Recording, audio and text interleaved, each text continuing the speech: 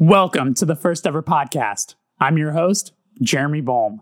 This week, I'm talking to Chris Farren, who is a solo artist who also has been in bands like Fake Problems, and he has a band that he does with Jeff Rosenstock called Antarctica Vespucci. But here's the deal. I hit him up to come on the show just because he's an old friend, and I love Chris, and I knew it'd be a blast to talk to him on here. But he recently has been posting these paintings he's been doing, which are morbid and dark and involve classic cartoon characters and or just animals smoking cigarettes. I don't know. They've been really interesting. And I hit him up and I said, yo, you should come on the show. We'll talk about all the obvious things, but also we should talk about your the art you've been making. And guess what I did? Totally spaced. Didn't bring up the art once. We finished the conversation. I texted him moments later and I said, I'm an idiot. I totally forgot to even get into the paintings. So this is me talking about it. They're awesome, and you should totally check them out. If you follow Chris Farren on Instagram, they're there. If you don't, you should go check those out. And I know he's selling them too. So support artists during this time when we can't do anything other than record music and hope that people hear it. You know, we all have these little side hustles we have to do, or different forms of expressing ourselves, whether they're, I don't know, poetry, writing, or doing a podcast. Yeah, I don't know. So that's my spiel. Check out Chris Farren's art. Thank you for being here. He's a fucking awesome guy. He's a very funny person. He makes great music. He has for years. Enjoy this conversation like I did. This is my conversation with Chris Farren. This is the first ever podcast. Enjoy. Chris Farren, my friend. Thank you for coming on the show. My friend. Thanks for having me. Absolutely. This is, I had to do this talk with Jordan from Law Dispute, where he was another one of the people that I had over to my apartment a couple of years ago to do a podcast that never came out. So this is me formally apologizing. Oh, that's okay. And saying thank you, saying thank you for coming back. Hey, my pleasure. Yeah, no, I when I think about that conversation, I don't really remember what we talked about that much, but there was a certain amount of time had passed where I started thinking, I hope that never comes out. Oh, no. Because I was just like, no matter what I said, I'm sure I've changed, a lot since then or whatever. And this was like after it had only been like 6 months. So. Oh, right. Yeah. No, I understand that. I get that too. Yeah. Don't worry. I doubt those are ever going to see the light of day. Great. My problem, you've done podcasts and I know you're no stranger to it, but have you ever been in that situation that I was in where you do something and then you realize something as stupid as, oh my God, I got to edit this. This feels like an uphill battle. And then you just kind of put it to the side. I don't know if you've ever dealt with something like that. Yes. Yeah. Okay. All sorts of, various degrees of that. Like I've been over quarantine, I've been trying to cover, I have like a list of songs that my record label sent me that are kind of like easily syncable songs like to cover that like are always like kind of cleared for stuff for like commercials and stuff. Oh, okay. And I was just like, I'm just gonna cover all these songs, and there's so many songs on it. I've done 2 so far, yeah, it's just one of those things where like you have the idea and then you start doing it, and you're like, this is a lot of work, and I don't care enough to be doing this. Right? Yeah, it's. I realize with many things, like I can't be trusted to do something myself, which is a bad thing to have with certain projects where I started, I was like, I've never had to edit a podcast before. So I sat down and I opened it up and I put it in GarageBand. I was like, I'm just going to teach myself. And then I found myself just Frankensteining it so much to where like any awkward space that felt a little too long or any like, right. I was trying to take out, and then by the time when I re-listened to it, I was like, "This sounds so robotic and unnatural." Right. Yeah. And I believe I'd already saved everything and ruined the files, so I was like, "This is like classic." Yeah. Well, cool. I'm glad you don't remember much of that conversation because I'm sure there would be some repeating questions at least, or just, stories or history of your life that wouldn't feel annoying to talk about again. Oh, yeah, So, yeah. Here we go. You're from Naples, right? Originally? That's right. Yeah. Okay. Well, yeah. Got it. Yeah. I was born in Michigan, but yeah, I grew up, I spent most of my formative years in Naples, Florida. Actually, I don't think I realized you were born in Michigan. Were you there just as a very little baby and then went to Florida? I was there 0 to 7. Oh, that's a significant amount of time. Yeah. So Livonia, Michigan, and then we moved to Florida. Yeah. What made the move? What was it?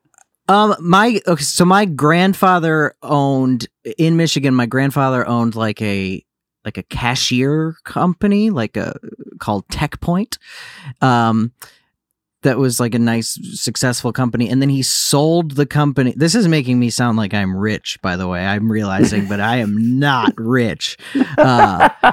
He sold the company to IBM, which is like a big, something. Computer company. And he retired and he moved to Florida. He retired to Florida. With my grandparents retired to Florida, and my mom worked for Tech Point. So once that job didn't exist anymore, she was like, well, I'll move to Florida too.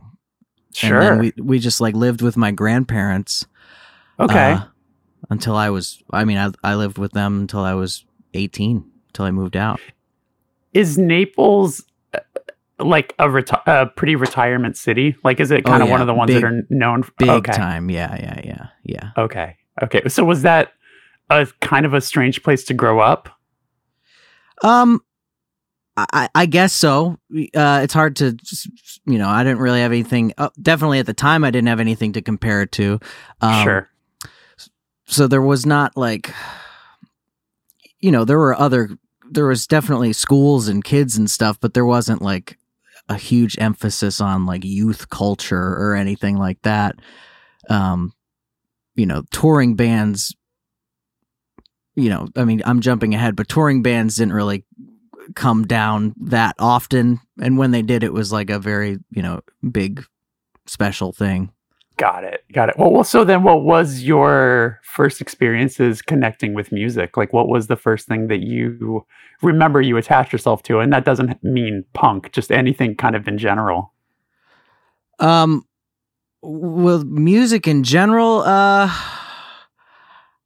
the first music I ever really remember loving was Korn and nu metal stuff when I became an angry, angsty teenager. Yeah. And then that kind of about you. And then so I was kind of a goth is not quite the right word, but goth-ish, basically goth.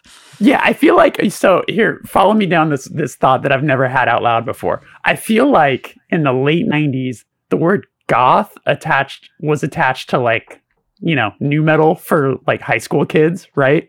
Right. And then the same way that I feel emo is attached to, scene kids are, where it's for sure. It's the same thing. It's an actual gothic person who would not want to defend the word gothic would roll their eyes at a nu metal kid the same way an emo kid will roll their eyes at the term, the term being misused. Absolutely. Yeah. So I was weirdo kid, goth adjacent, guy I remember really, really connecting with or that I felt was speaking to me on to my soul, Right. And what was that just because of MTV? Did MTV introduce you to them? It must have, because it was when Korn kind of broke through and was on TRL. I think that must have been how I heard of them. There was no there was rock radio, but I don't really remember listening to that much of it. But I do remember really watching a lot of TRL. Right, sure. So that would have been the Got the Life, Freak on a Leash era, 98. That's right. And then from there, I think I backtracked and found their older records, and for at least a year and a half, I was Korn is my favorite band ever, you know. Yeah, I mean, I had that same thing with when I discovered them in for that first record. I mean, like up until probably, I feel like I kind of fell off around Issues, but yeah, Issues was like the first time I ever anticipated a record coming out. Like I was like, I'm so excited for this record, and I remember like getting it and liking it, but like I recently listened to that record and I was like, I don't remember this. I don't have no feelings or about this at all. Got it. And then, so when was there like music in the house at all growing up? Like, was there any musicians in the family? No musicians in the family. I remember my mom had a record player, and the records she had that are still records that I love is an Al Green record, which I forget exactly what record it was, but it was like the one that has at least 3 of his biggest hits on it. It might even just be the greatest hits, which is like I think his highest selling record. It has like the burgundy cover with him on it. It's like a pretty notorious best of, but yeah. And then I think Ziggy Stardust. And Queen Night at the Opera, is that what that record's called? I think so, yeah. And Phantom of the Opera. Wow. Yeah. Okay. And Jesus Christ Superstar, which is very good. I don't know if I've ever actually.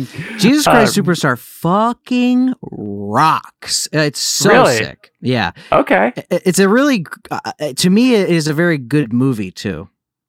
Oh, I've never seen the movie actually.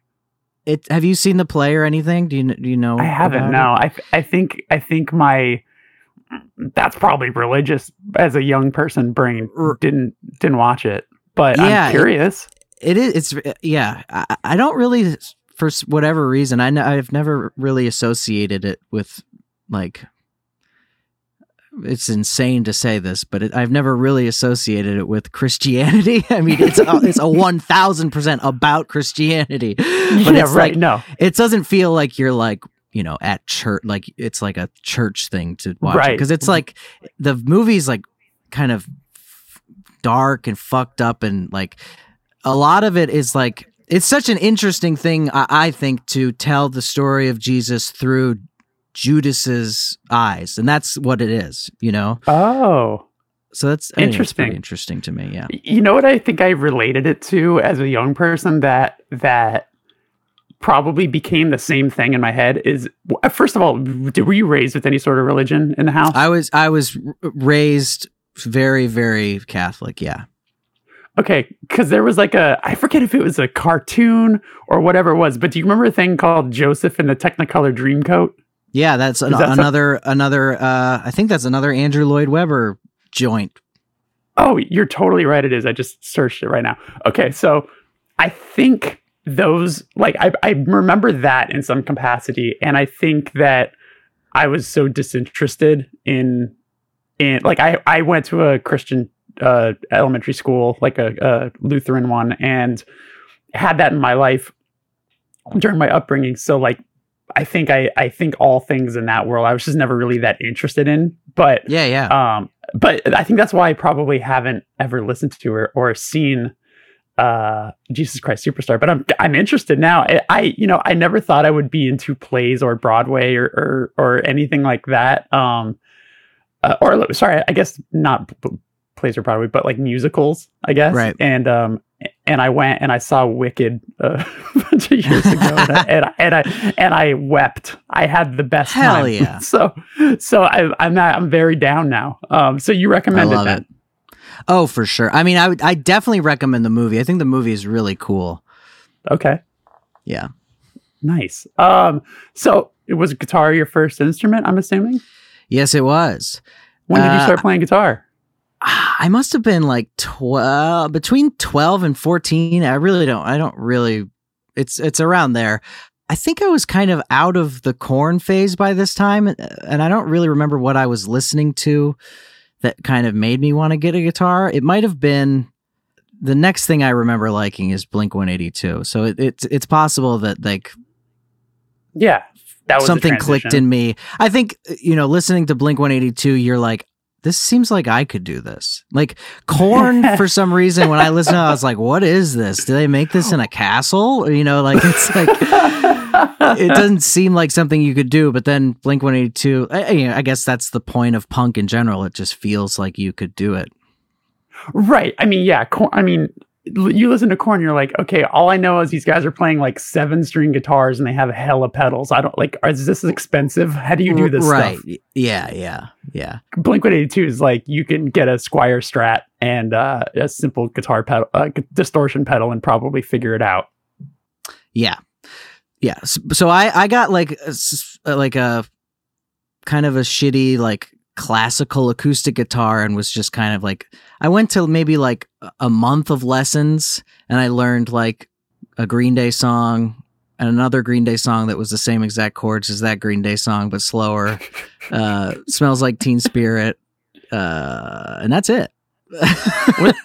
Is that Brain Stew and When I Come Around?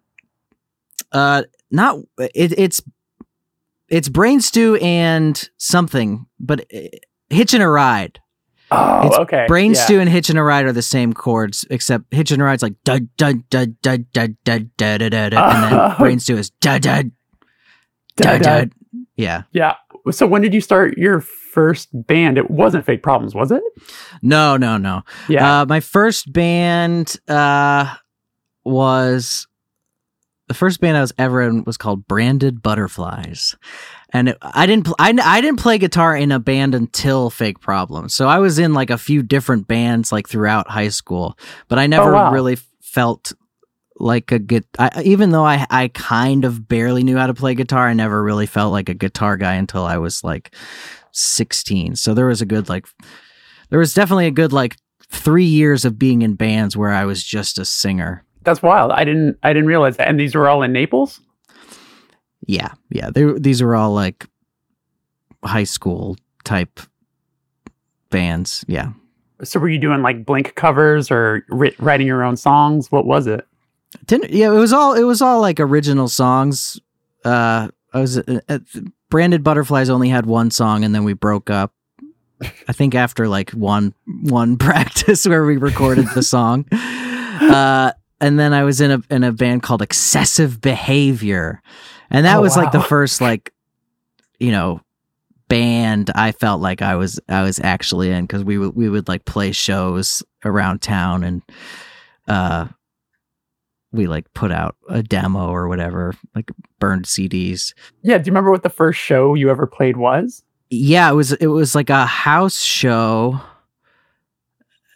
just at somebody's house, and I remember after we played, I was coughing up blood because I was just God. Not singing in an appropriate way, and I was probably like, I don't really recall if we were like screaming really, but I was probably just like, I had no idea how to use my voice basically. I was just wild. Fucking it up. Yeah. Did that create any sort of anxiety with doing it further? No, I don't think I ever experienced anxiety until I was like 22. And then like, I feel like at a certain point, like I went from having no anxiety about anything at all, and then only anxiety about everything in the world. Just say, welcome, Chris. Welcome. I know. It's such a cool thing, isn't it? Isn't it so comforting? And you've mentioned that band recorded. Was that like, did you go into a recording studio? Or No. Okay. I think we put a mic in the middle of the room and recorded some. I really barely remember, but I remember we put a mic in the middle of the room and recorded the band, and then somehow I dubbed my vocal over that. Okay. Is that recording anywhere in your possession? Do you still have that for like, I don't think so. I wish I did, but I do not think, I don't think I have it. It might be in like a computer, like like an old ancient looking laptop, like tucked away somewhere, but I have no idea. I go back with you and everyone in Fake Problems. Was anyone in that band in your life around the time of Excessive Behavior? Like, are they, because they're all from Naples, right? Yeah. Yeah. So I think I knew everybody. Like the drummer of Fake Problems, Sean, he and I had known each other the longest. He like, we went to like a youth group retreat together kind of thing. Like we went to the same church when we were little kids. Mm-hmm. And then he was in a band that, you know, Excessive Behavior played a lot of shows with. And then also Derek Perry, the bass player for Fake Problems, he also was around a lot. He was in another band. And then and then Casey Lee as well was in a hardcore band around that same time as well. So we all kind of played shows together. And then once Excessive Behavior broke up, I started Fake Problems, and that was the first band I ever played guitar in, but it was like a way different version of Fake Problems that we kind of like don't talk about anymore. It was kind of like the 16 to 18-year-old Chris Farren version of Fake Problems that Derek Perry was in, but everybody else was just different people. It's like a totally different lineup. Yeah. It was actually two people from Excessive Behavior, and then Derek and I, and Nicole, who is now Derek's wife. Oh wow. Yeah.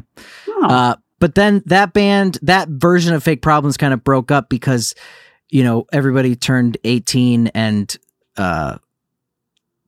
everybody except for Derek and I went like away to college.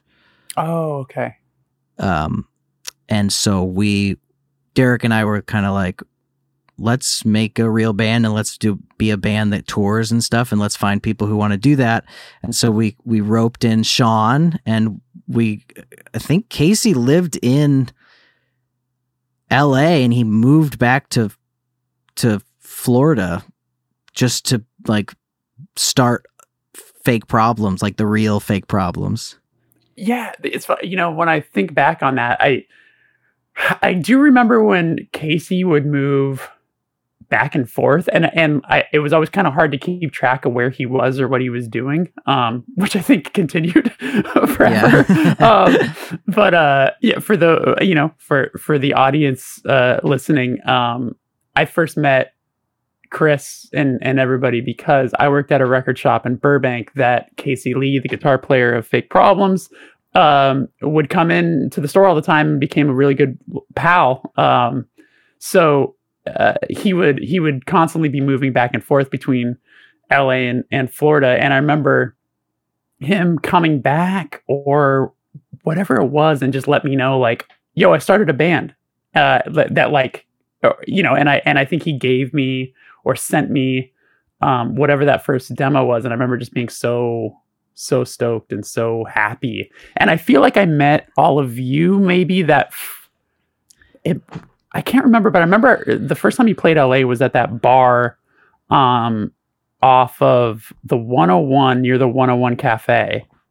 I remember that. Yeah. But I wonder if that was the first time I met all of you. It had to have been, right? I think so. Because you guys hadn't been out here as a band for any reason before that, right? No, yeah. That would have been the first time. Man, that's what. And was that? I'm assuming was that the first? That one. Well, that was definitely obviously the first time Fake Problems have been on the West Coast. But was that tour? Like, I'm trying to remember. Were you guys on tour? It wasn't our first tour, but it was. Yeah, we were definitely on tour. Like, yeah.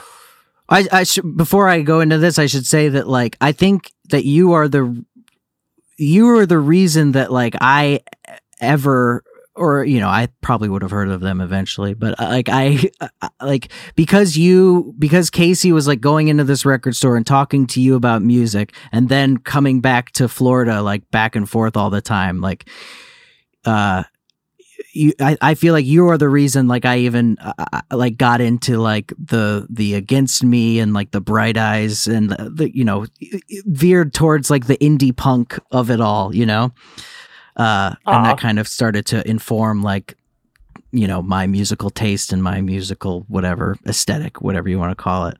So thank you for that, Jeremy. Oh, of course. I mean, yeah, it's I remember Casey telling, I would always burn a bunch of CDs for Casey, and then I think he would pass them around or something like that. He told me once. But I also, I have such fond memories of even just, driving around with him or you guys and listening to music, and definitely almost killing us once or twice. I remember specifically one time we almost got hit by a fire truck. Do you remember that? I think we were listening to, you were playing the Rocket Summer for us and telling us that it's actually very good. That's what it was? That's what we almost died to? Yeah, the Rocket Summer. And I do remember thinking, this is kind of good. Very catchy. That one record had some songs on it. I haven't thought about that in a long time, but wow. Yeah, pretty funny. That's so funny. Good God. So I'm curious though. So when Fake Problems did that first, it was the first 7-inch was on. I've never. Tell me, is it Sabot or Sabat?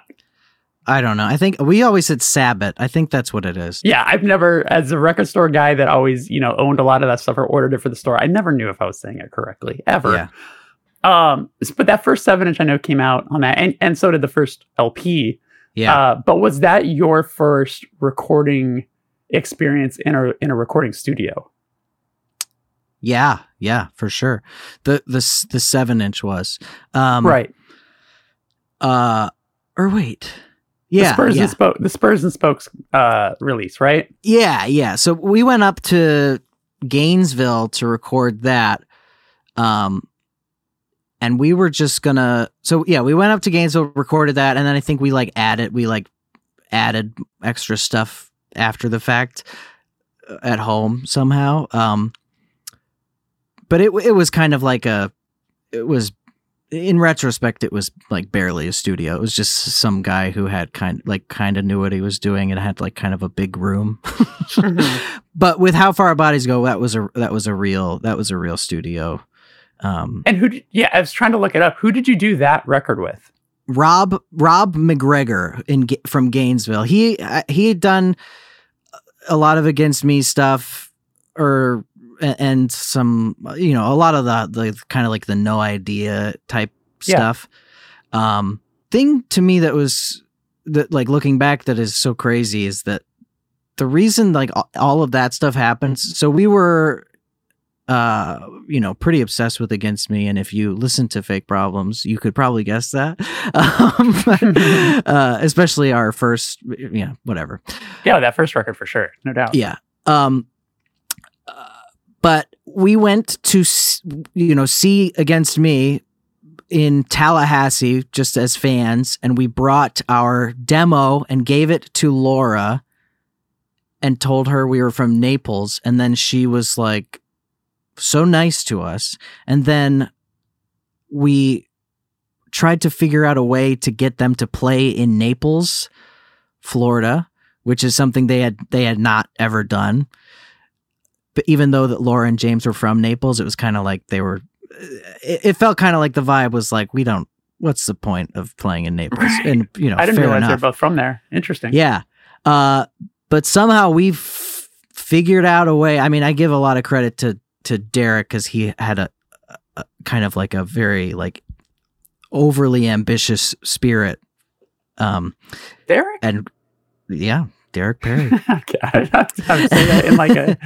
saying that in like a you don't say, like yeah. So we figured out how to do it, and we booked a show, and it was very fun. And of course we opened. We booked ourselves to open, and that was kind of like how we started to become friends with them. And like from that, like, Jordan Kleeman, who runs Sabbath Records, was their tour manager, like long time tour manager. And he was like, I'll put out your record, and then you guys will come on this big tour Against Me is doing in, February of 2007. And it was like, that was like, at the time I was like, oh, we're going to be famous. Like, this is the insanely, like, we're making it, like, and right. I mean, in a way we really were. I mean, that definitely like leveled us up in like a huge way. Totally. Yeah. I mean, that's all those bands that they're, I mean, that's Against Me at their peak. It was insane. It was, I think every single show on the tour was sold out. It was all kind of like, you know, designed to sell out. Like it was kind of underplays in a lot of places. And it was just like, it was, they had announced they had signed, but it was before New Wave had come out, but they had recorded it. So I think that they went on to be a little bit bigger once New Wave came out, but it was like, it was the height of their like, hype credit. Not, I don't want to say credible, like a dig, but you know what I'm saying. It's the height of everybody was on board, because obviously things got weird when they signed to a major and people had dumb feelings about it. But like, yeah, that was like the height of everybody was on board.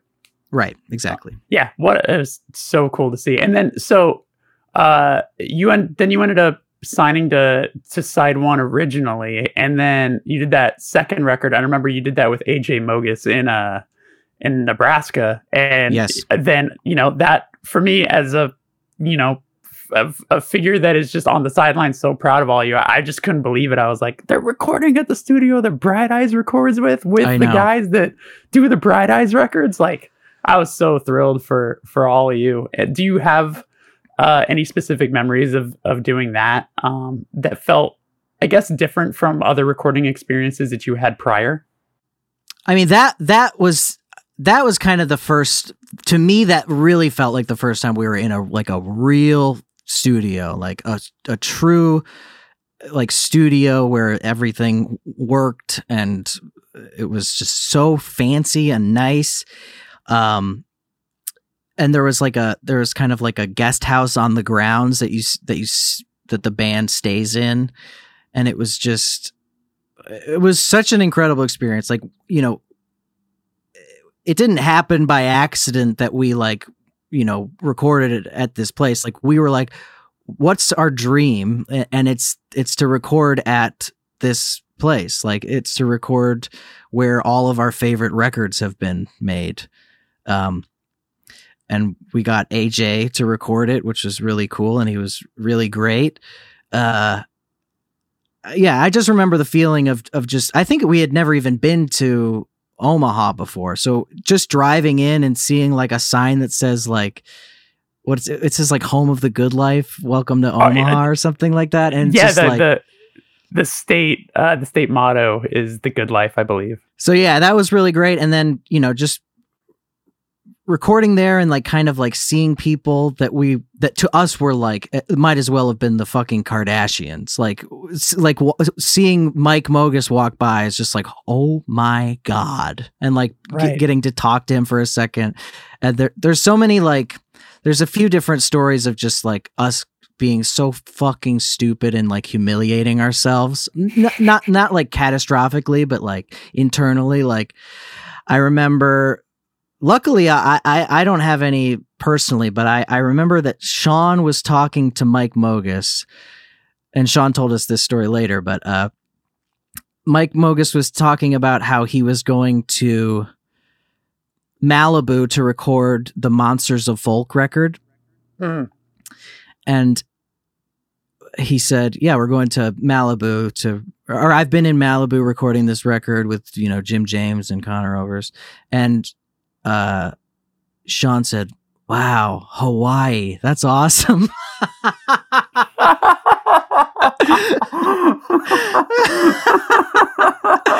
and Sean didn't really realize it until later, and then he's like, oh my God, I'm so fucking stupid. And then the other thing is I never saw Connor Oberst when we were there, but I guess he kind of like walked through at one point. Yeah. I was probably recording and everybody else was doing something else, but Derek wanted to go see MC Chris. Okay. That was playing a venue in Omaha like that night, and he was trying to like convince everybody to go. And then Connor Oberst walked through with like kind of like a small entourage maybe. Yeah. And Derek, I don't even think Derek realized it was Connor Oberst, but he was just like, hey, you guys want to go see MC Chris tonight? And they were like, no. And he's like, come on, MC Poop Pee Pee Pants from Adult Swim. Like, and just like, kind of just saying like, right. The things you don't want to say to the person that you would at the time, like most want to respect acceptance you. from. Yeah, exactly. Yeah.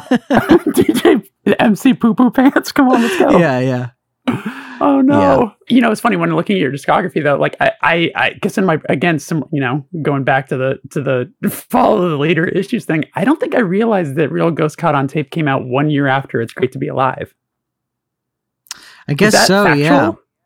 It's weird, right? So, well, it says 2010. It's Great to Be Alive came out February 2009, and then Real Ghost came out, I think, in like September 2010. So okay, so almost 2 years. Yeah. Ish. Got it.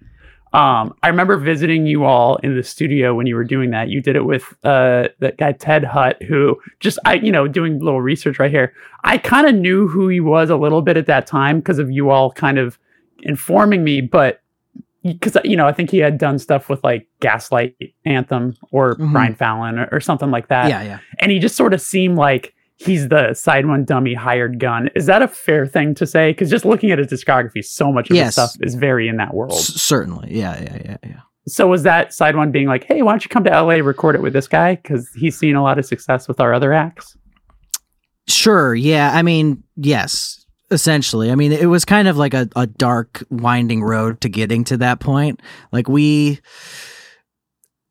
had a bunch of demos that we wanted that were like, this is the record. And then side one dummy was like, we don't think this is good, basically. And we think you should keep writing. And so we were like, okay. And then we kept writing. Like we canceled a tour so we could keep writing.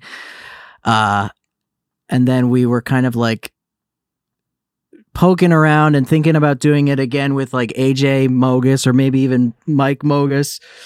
And then, we sent them our next round of demos and they were side one again was kind of like, okay, well, if this is what you want to do, how about you record with Ted Hutt? And by the way, your budget is now half of what we said it was going to be. Oof. And we're like, okay. I mean, it wasn't exactly okay, but eventually it was just like, all right, I guess this is kind of like what we're stuck doing. And we met up with Ted Hutt and we actually kind of got along. And what really endeared us to Ted Hutt is he liked the songs that we wrote in the first place, like the initial batch of songs, and he kind of understood what we were trying to do better than like the people that were in charge at side one at the time. And we had a really good time making that record, and it felt good to make that record. I was trying to think geography-wise, where in LA was that studio? I can't remember for the life of me. It's actually really close to where I live now. It was in Eagle Rock. Oh, was it? Yeah. Or it is in Eagle Rock. It's called King Size, I think. Okay. Yeah, I couldn't place it, but I do remember, and you're going to have to help me fill in the blank here. What was the indie band that was recording right next door that was like a big band at that time? Was it? I want to say it was like Passion Pit. What band was it? Yes, Passion Pit. He stole my Red Bull Cola. I had a Red Bull Cola. In the fridge, and this Passion Pit mother effer comes in there, drinks my freaking Red Bull Cola. I remember that. It's funny. That's the story that I equate the situation to. Is I remember that was the big to do of the day, being like, this motherfucker drank my goddamn soda. I know.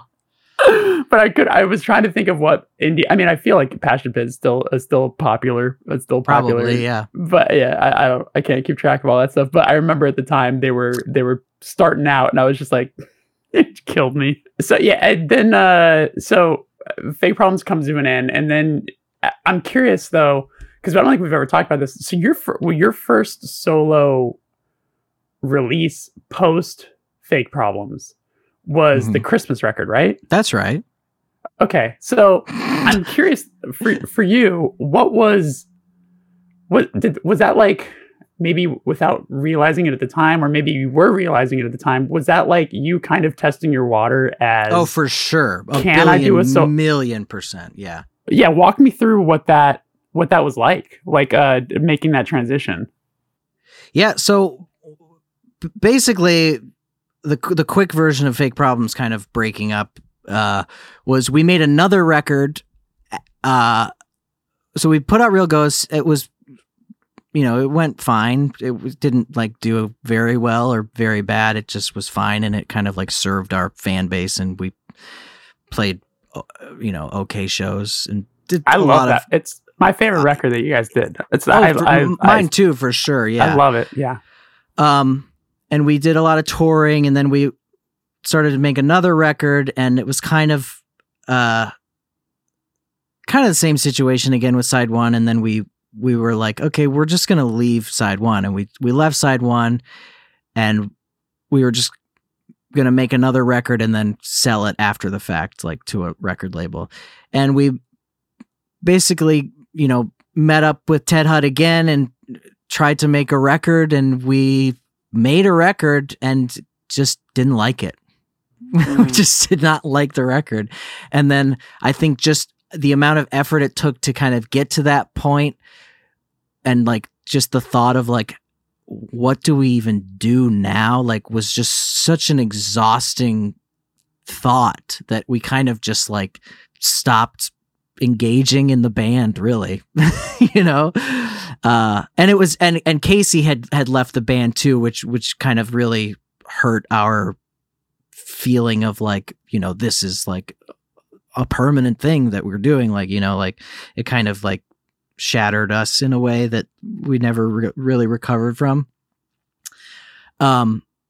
So, with the prospect of like not having like a band or like not, at least not having like a shows or a tour or anything coming up, I started talking with Jeff Rosenstock, and, long story short, we made a record together, and it kind of like reinvigorated my like love of making music. And I did it with him and in New York, and the way he recorded at the time and kind of still does was just like, on his computer in a room, like not a big room, just, and then just making it sound really well somehow. And I was just like, oh, you can just do this. And I was really inspired by that. And then I was kind of like thinking of the prospect of touring. And I was like, if I'm going to tour, I need to have stuff like under my own name to tour with. And so, but I think you're right. I was definitely like nervous to put myself out there. And I definitely was looking for ways to kind of test the waters. Right. But so it was just kind of something that I could throw myself into, and I wanted to learn how to do what Jeff was doing, like just record myself. And I was like, the only way I can learn how to do this is if I just make something that I know is going to be released. Like, I can't just fuck around and be like, oh, that's how you do that. Oh, like I don't work like that. Like, it's the same thing. Like right now I'm making a music video for this band Hurry. And I've never made a music video before. I downloaded Premiere to make the music video, but like I wouldn't be able to figure this stuff out unless I was doing this, like I wouldn't be like, oh, I can kind of like figure it out, just to kind of dabble and like fuck around. But like, if it's like a project you're working on, you have to figure it out. Like that's, to me, that's always been the best way to learn. Right. To have kind of a fire under your ass, or to have other people expecting something of you, it forces you to get over yourself and get the job done. I understand that. Cause I saw that the same year that you did, like A Gift from God or whatever, was the same year that the first, Antarctica Vespucci release was. Yeah. So, and just with you, cause I had read that you met Jeff around the time that Fake Problems was ending, and then Bomb the Music Industry was ending, and you sort of, I'm assuming you sort of just bonded on like. Totally. I mean, we had met before. We had done like a weekend of shows with Bomb the Music Industry, but we would see, like, Fake Problems would see Jeff when we came through New York, but we were never like close. We were just like buddies, you know. But we just started bonding out of our band's kind of our worlds, like everything we had known for the past 10 years or whatever kind of coming to an end. And I think that really tied us together, and we had a lot in common. And it was, for both of us, I think it was just like a thing of music can be fun to make. Like, it doesn't have to be like, this dark cloud. Right. And then you ended up coming back to Side One, which I think you and I had conversations in the past about, like, that transition being a little interesting considering the past with Fake Problems. But was it? I think if I remember, it was like maybe there was some new staff, because obviously like I believe Jamie was working there at the time. Yeah, I mean, it was totally like we started to see Side One doing really interesting things and like working with bands that were really cool, and we're like, this is not like Side One at all. What's happening over here? Right. And it was because of the new staff. There was Jamie and Christina Johns, who were kind of like just bringing a very cool sensibility into the label, and kind of had kind of taken the reins, and a few of the other people who in the past had kind of steered the ship were kind of like taking a back seat and just letting it happen. And that just seemed exciting to us or to me. Yeah.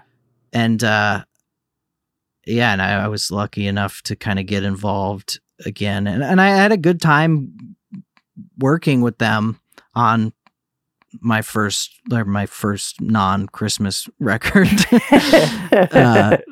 Can't Die, right? Can't Die, yeah, and that was a pretty good experience. And that was kind of when I started like really touring under my own name, and I started playing to tracks and like figuring out like how to make a live show with one person, kind of visually and sonically exciting, I guess.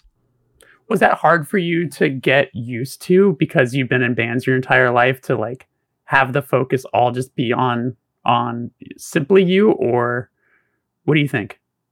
Yeah, it was hard to get used to, and I think that is kind of like putting myself in that position and feeling uncomfortable doing it, like starting just playing acoustic, and just, trying to figure out how to make an acoustic show engaging, and then starting to feel like I don't want to be acoustic, and kind of figuring out how to expand from that while still like operating within my means, really. Like, I didn't have any money to do anything really. So first just trying to figure out how to make more sound, and then that's when I figured out like all the tracks, playing to tracks and stuff. And then I remember seeing myself, I saw like a video of me playing, but like I didn't have the sound on, and I was like, well, it just looks like I'm acoustic. Like there's like nothing to look at. And then that's when I started experimenting with kind of like lights and bringing projectors on tour. Right. Yeah. And I think you've done a wonderful job at it. Like you're, whether it's between your recordings, your live shows, or your music videos or whatever, like you have a natural way to bring people in, or to, keep people around, or to, keep interest going, because, I think not only is the music good, but you're also such a likable person that, you're always just, people are always going to be paying attention. And that's one of those things that I've always enjoyed and admired watching your career from the beginning till now. Thank you. Yeah, that's a very nice thing to say. Appreciate it. I wrap up every episode with this question, and I'm actually very, very curious. More, maybe more so than ever with you, which is, when was the first time you felt like you were doing the thing that you had been working so hard towards? Oh, January 2020. Wow. Truly, yeah. Well, there's been times. There was definitely times with Antarctigo Vespucci where we played some like headline shows that were so incredible and so, for me, like just really like big shows, like sold out shows and stuff like that. That was a great experience for me. But there's always something with Antarctigo Vespucci that I'm like, this isn't totally my thing, like it's our thing. It's like Jeff and I's thing. And I feel a lot of pride in that. So much fun to do that. But like when in January, when I started to kind of start my headline tour, Chris Farren headline tour, and those shows were going a lot better than I expected them to. There's just something so gratifying about that. Like, especially because I'm like, I have so much self-doubt when I'm making my records alone, and I'm so like fearful, and I like, I have people to bounce ideas off of, at certain points, but like I spend so much time alone, and I spend so much time just doubting what I'm doing, and it takes a lot of meditation and just mental work to just keep me productive when I'm making records alone. Anyway, or just kind of operating as a artist alone. Like when you're in a band or when you have a partner, it's I don't want to say it's easier, but it's just it's a whole different thing, and you kind of have somebody to share that experience with, and it's just kind of a weird thing when you're alone. That makes perfect sense to me. I completely understand what you're saying. Yeah. So when the solo shows started doing good, and when there was a few like sold out ones on that tour, it just felt so great. It was like, oh wow, and like people are responding to the new record and just really liking it, and it was just so cool. Like I was like, it was just exactly what you said. It was just kind of like, this is exactly what I've been working for.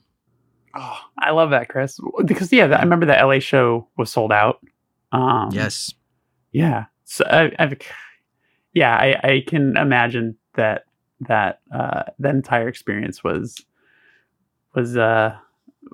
very gratifying. I remember just the ad campaigns for Born Hot were pretty brilliant. There was the billboard. Did you see the billboard? Were you in town of that time? Hell yeah. I drove by. I remember seeing it on the internet when I was away, and then driving by it and just laughing so hard to myself, being like, I love this man. It was, so it had a phone. Yeah. It was a billboard for the record Born Hot, and it had a line to call. And That's if right. you called the line, it was you talking, but at the same time, it was like playing the music from the record, right? To kind of promote it. Was that the idea? It was, there was a bunch of different options, and one of them was like, press this to hear a new song. And it was like, a very shitty, tinny version of the song through the speakers. Right. I think that I made sound even shittier than it like would have otherwise. Like I like put it in my computer first, and like put it through a phone filter, and then put it in there. And yeah, there was just like a lot of things. It was brilliant marketing. It truly was. I'll always appreciate that. And I'll always appreciate you, Chris. So thank you so much for coming on the show and talking to me. I could talk to you for hours. Thank you for having me. What a pleasure. So you have yourself a good day. Okay, Chris? You too, Jeremy. Thank you. Bye-bye. Bye-bye.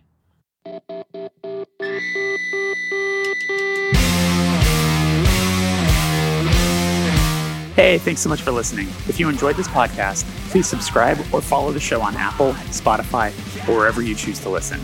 And if you can spare a moment to give us a rating and review on Apple, it helps the show gain more visibility, and that can make all the difference. Thank you, and I'll see you again next week.